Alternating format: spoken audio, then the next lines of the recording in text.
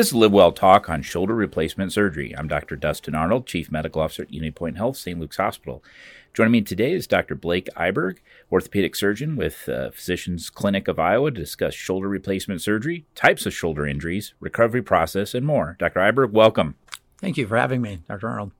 So you're an orthopedic surgeon. I am. Why? You know, when I was in med school, I actually thought I wanted to be an ear, nose, and throat surgeon. And after my ear, nose, and throat clerkship, I decided that probably wasn't me. And I did it. The University of Iowa requires you to do an orthopedic clerkship. And I saw the first thing I saw was a knee replacement. And there was just something about helping people's quality of life and just having that finite change in a status going from unable to walk or unable to move your arm, and then all of a sudden you could do those things. And that was really satisfying to me, to change someone's function and their quality of life after they'd been painful for so long. And was it serendipity, or how did you gravitate towards shoulders? So I know you do more than that. I'm just saying your specialty is that. So in residency, I just had some great mentors that were shoulder surgeons, and that was really just who I was surrounded by, people who focused on shoulder and who were kind of, if you would call them specialists in the shoulder world, and that I wanted to go to you call it a reputable shoulder fellowship program, and then these were people who were able to mentor me toward that end. And then I ended up going to Florida Orthopedic Institute in Tampa, which was an awesome experience. Probably the pinnacle of my orthopedic training was in Tampa. A little bit better weather than here too. A little bit.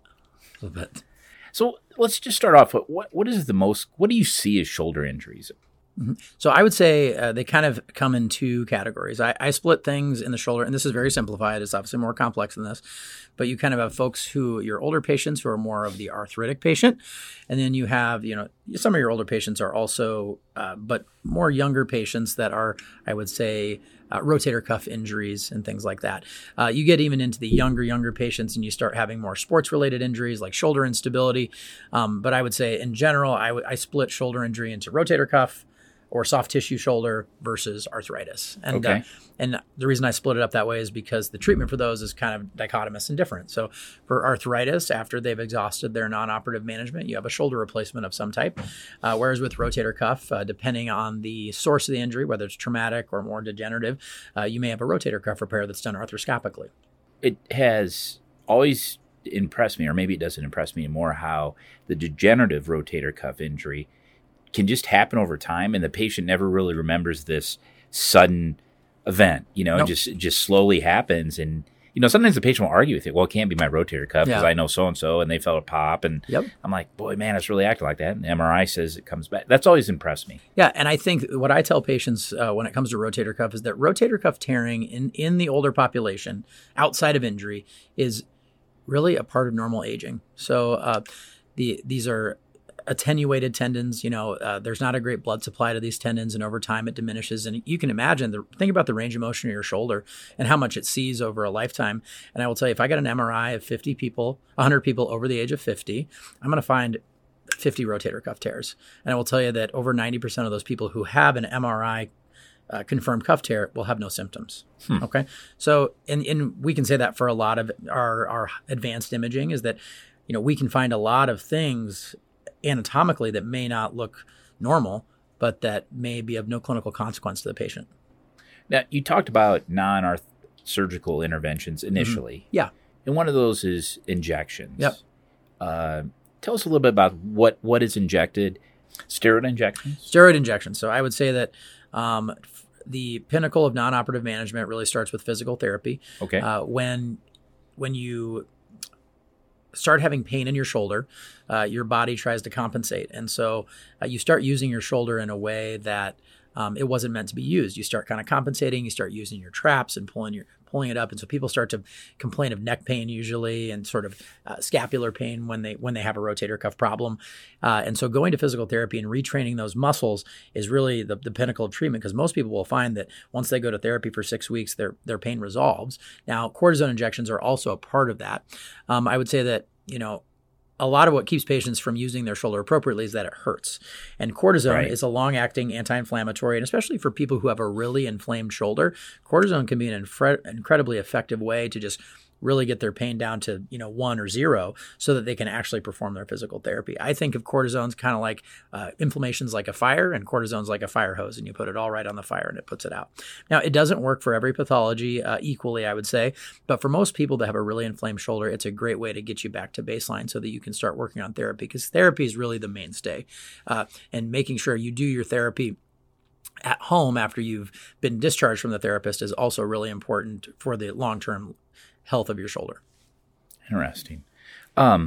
Is there a limit to the number of times you can inject a steroid before you say we need to move on to? So the short answer to that is yes, but I will also say that I think there's a nuance to that. So when I'm talking about somebody with a rotator cuff problem, absolutely. So when somebody sees me and they have new onset shoulder pain, and they have normal x-rays that don't show arthritis, I'll generally recommend physical therapy and a cortisone injection. And then I have them come back and see me in 2 months. And if their pain has not resolved, or it's maybe it got better, but then it came back, I will send them for an MRI to look for any rotator cuff tearing or other internal derangement that I could address arthroscopically. We also have a discussion about goals of care at that point too, because if I have a 75-year-old who has some shoulder pain and they got better, but maybe they're not way back to baseline at that 8-week mark, but they're doing okay, we may forego an MRI and just say, hey, why don't we see how it goes? Because everybody's a little bit different. I would say in younger patients, I am very judicious with cortisone injections, because long-term effects of cortisone can be detrimental. Could accelerate they can, and they can accelerate degeneration. They can cause problems with cartilage, which is why in young people I generally stay away from them. Now, let's move on to the surgical intervention and what you do. But I want to start that off by saying, as an internist, I don't think patients appreciate how much they walk with their arms. Mm-hmm. Their arms are part of balance. It is. And it's easier to have your leg in a cast than your arm in a sling, I think, for balance-wise. Yep. So they're big surgeries. But kind of tell us about what does the surgery all entail? So I'll focus on, like I said, there's kind of 2 types of surgery. There's arthroscopic and there's kind of open shoulder replacement, which is what we're talking about today. So I would tell you that for open shoulder replacement, and I want to kind of dispel any myths, because interestingly, our arthroscopic rotator cuff repairs tend to be quite a bit more painful postoperatively than our open shoulder replacements in most cases. Not for everybody, in most cases. And everybody has a friend who had a, quote, shoulder surgery, and folks can be a little bit scared of that. Sometimes they say, man, my friend had a rotator cuff and it really, really hurt after surgery. And, the person presenting to me may be somebody with bad arthritis that needs a shoulder replacement, who lives in, 6, 7 out of 10 pain every day and can't move their arm. And I would tell you that person, even on postoperative day 1 and 2, may feel better than they did before they came in. And so it's really important to distinguish that, rotator cuff and arthroplasty are 2 different things. Sometimes you see that in the little lady with bad osteoarthritis. She's 80. Yeah. She breaks her hip, and you guys do a partial. Yeah. And she's like, this is better than prior to, what it was before. Yeah, they're absolutely. Like, I don't need pain medicine at all. Yeah. This is great. They feel great. Yeah. Arthritis is really debilitating, especially as you look at the hip. When you walk on the hip, it's just that's really hard. I will say one thing that I think keeps folks from seeking help with their shoulders earlier on is that we don't walk on our shoulders. So they're not weight bearing. You can kind of, if they need to keep it still, it's easier for them to do. But interestingly, once people realize, postoperatively how much better they feel, they're like, wow, I was in bad shape. Yeah. Because of that slow progressive, they just get used to it. These are generally, I would say, the older generations are tough people and they just live with it. But they kind of start getting this really stiff shoulder, and they realize that they're not really using it anymore because it just doesn't work the way it used to.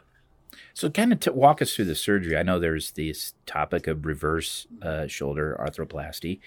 And I got to be honest, I don't know what the difference is. Okay. Can you tell us? Sure. So there's 2 types of shoulder replacements. There's something that's called just what we call it an anatomic shoulder replacement.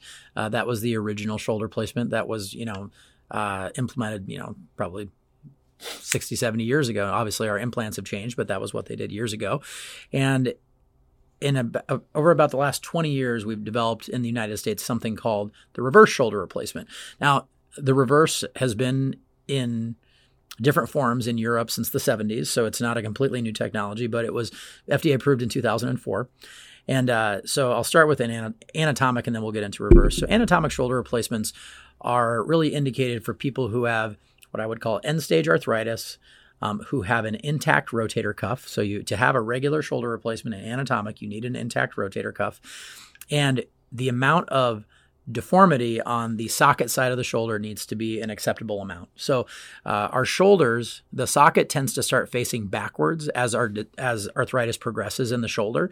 And if the socket faces backwards too much, you can't reliably place the plastic socket that needs to go in there for a shoulder replacement. And that's really one of the newer indications for a reverse shoulder replacement. Okay. But for folks who they're usually a little bit younger, a little bit more active, who have an intact rotator cuff and less deformity on the socket side, we can do a total shoulder replacement. Okay. So the reverse shoulder replacement was originally designed for people who do not have an intact rotator cuff. Okay. The job of the rotator cuff is to keep the ball centered in the socket. A lot of people want to think that the job of the rotator cuff is to actually move your arm, and to a certain extent it can be, but really the rotator cuff keeps the ball centered in the socket so that the other 19 muscles around the shoulder can move it in space. Okay, and when you lose your rotator cuff for, like we talked about, just regular aging attenuation, that ball starts to ride up in the socket. And as the ball becomes decentered, your shoulder is sort of subtly destabilized, and all those muscles around your shoulder, they're not working at the same lengths that they used to be. And so you can get something called pseudoparalysis, where people can't raise their arm because the shoulder's not stable anymore. And it's not because they have a nerve injury, it's because the shoulder's not centered. Okay. So what a reverse shoulder replacement does is, as you can imagine, the name reverse, normally the ball is on the outside and the socket is on the inside. We put a ball on the inside and a socket on the outside. And that ball on the inside creates a stable fulcrum for the socket on the outside to rotate around. I always thought it was like a posterior approach or something. So there's a guy in Cincinnati that does posterior approach for every shoulder replacement. He's the only person in the country that does it. It's very interesting. Wow. No one else does it, though. I had a patient one time that I had seen him for something else, but he had the rotator cuff arthropathy where he just had it just degenerated to the point that it formed like a new joint, and just nothing he could do for it. Yep. And that's like, I would say that was the initial indication for reverse shoulder replacement, was these folks who had longstanding rotator cuff tears, that their humeral head had risen all the way up. And because of that destabilization, they developed the arthritis, which we call rotator cuff tear arthropathy, which is distinguished in some ways to just regular old arthritis. Now, every patient, the first question they ask, how long's the recovery? Tell us about the recovery. So I would tell you, I put the recovery into phases. Okay. Most people who are appropriately indicated, meaning they have end-stage arthritis and debilitating pain, their pain is going to be better by 2 weeks. They're going to feel better from a pain standpoint, almost, I won't say immediately, but very quickly. All right. The rehabilitation is a little bit slower in terms of getting our function back. So for myself, my rehab is that I start them in physical therapy at 6 weeks. All right. At 6 weeks, they work on range of motion, getting all of their range back with their physical therapist. And then at 3 months, they can start strengthening it, and they have no restrictions at that point. So I would say like full no restrictions, do whatever you want with it, is 3 months. Okay. But in terms of just the relief from the pain is nearly immediate. We stressed that on previous podcasts about how important that post-operative therapy is when we talk about knee replacement. I'm sure it's the same with shoulder. It is. It is absolutely critical. We have some folks who are a little more self-directed and can kind of do it on their own. But I would say that particularly with the shoulder, because as you say, you don't have to walk on it. It's very easy to ignore it if you want to keep it in a sling. So it's important to go to your physical therapy visits and make sure you're working on that range of motion, because you can get stiff after these if you don't work hard. So patients had shoulder surgery. Do they go home or do they stay the night in the hospital? So my patients generally stay one night in the hospital, but we certainly do have some patients that are going home. The total shoulder is not presently on it's not off the inpatient only list from Medicare, and most of my patients are Medicare. So everything is being done in a hospital versus, say, a ambulatory surgery center at this time. I do think, just like most things, that is where this is going to move, and that I think select patients will be going home the day of surgery, and some people already do. Okay, yeah. What's on the horizon for shoulder? What is on the horizon? Yeah, what do you see happening? I think what we're trying to sort of bridge the gap right now between the person that has a rotator cuff that's not repairable, but is presently not ready for a joint replacement. Okay, because as you can imagine, somebody that has a long-standing rotator cuff tear, or maybe they've even had a rotator cuff repair in the past that has failed. Those sometimes are not repairable, but they have painful rotator cuff tears. So you can't fix it arthroscopically. So what do we do in between the person who has arthritis or rotator cuff arthropathy and the unrepairable painful rotator cuff repair? And I don't think we know the answer to that. One of the things that is being used right now, even in here in Cedar Rapids, is something called a balloon arthroplasty. I have not performed this procedure myself, but it's kind of all the rage on the circuits, orthopedic circuits right now. Is arthroscopically they will insert basically an angiocatheter with a balloon in it, and it inflates with saline. And it pushes the humeral head down to stabilize it. And it kind of, I told you that when the rotator cuff tears, it kind of rides up. It just stabilizes it in kind of the way that a reverse does. It's not a permanent operation, but it may provide people some relief. Huh. And I would say that level 1 trials are presently underway for that. We just don't know the answer. Wow, that's interesting. I always say I'm not the type of person that would ever be innovative in that. I would never think of doing something kind of out of the box like that. Yeah. I always say that if I lived, in the Middle Ages, they told me the earth was flat. I go, all right. Just kind of go about my business. I wouldn't. But Dr. Iberg, thank you for joining me. I know you're busy and informing our listeners about shoulder replacement surgery. Once again, this was Dr. Blake Iberg, orthopedic surgeon with Physicians Clinic of Iowa. To learn more, visit unitypoint.org. Thanks, Dr. Arnold. Appreciate your time. Thank you for listening to Live Well Talk On. If you enjoyed this episode, don't forget to subscribe. And if you want to spread the word, please give us a 5-star review and tell your family, friends, neighbors, strangers about our podcast. We're available on Apple Podcasts, Spotify, Pandora, or wherever you get your podcast. Until next time, be well.